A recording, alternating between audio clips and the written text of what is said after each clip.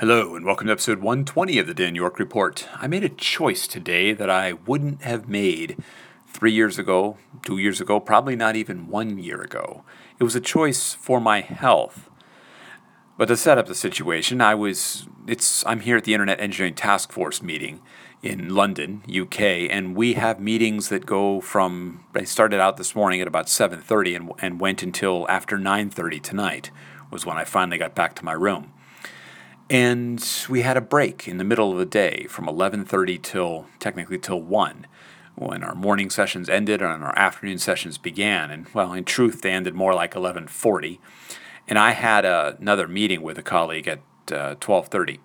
So I knew I had about 45 minutes, 50 minutes before I needed to be down there in this. And my choice was this. Some people leaving the other session invited me to go with them. I had several people wanted to keep talking about the stuff we were talking about, DNSSEC security and tools and things we were doing. And they were going to go off to a pub, this one group, and go to a pub and talk about DNSSEC tools and how we can make the DNS more secure and everything. And I was starting to head out with them. And then I made a choice. I said, you know what? I'm in meetings from 7:30 until 9:30 tonight. I only have about 45 minutes, or a little less actually, and I knew that that was the only time I was going to have all day that was going to be outside of being in conference rooms. And so I did something that was very different for me, which was that I actually went for a run. Amazingly. That's not something I do, because usually I'll do it, but I'll do it at 5:30 in the morning.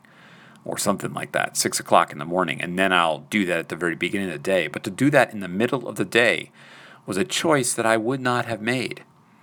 Now, there were, other factors. Part of it was I knew that the guys were going to go off to this pub, go have some nice food and conversation, and it was probably going to take more than the 45 minutes that I really had before I had to be back for my other meeting. But the other factor, too, was that running at 5:30 in the morning, it's all dark, so I don't get to see anything around. And I had this naive thought that maybe I could run all the way down to Buckingham Palace, see it, and then come back in that time. So I headed out, ran out, but I unfortunately took some wrong turns, got lost in the little streets around here, and by the time I got back on the main street heading down there, I'd lost some time and lost some distance and only ran down about a mile before I realized I had to turn around and come back. And looking at the map, it's probably about 2 miles to get down to Buckingham Palace. So I ran back, showered, all that, and I did get down to meet my colleague at 12:30 as I was supposed to do. Pulled that all off in that short period of time. But that emphasis on health, that emphasis on doing something like that, is something that, is a change for me, not something I'm used to doing. Normally, the idea of going off and doing that with a group of folks would win, always. Part of it also might be it's day 4. We're tired. We're all tired. We're ready to go home. It's been a long week. Very, very, very productive week. Lots of good stuff going on. But we're tired. But anyway, that was the choice I made today.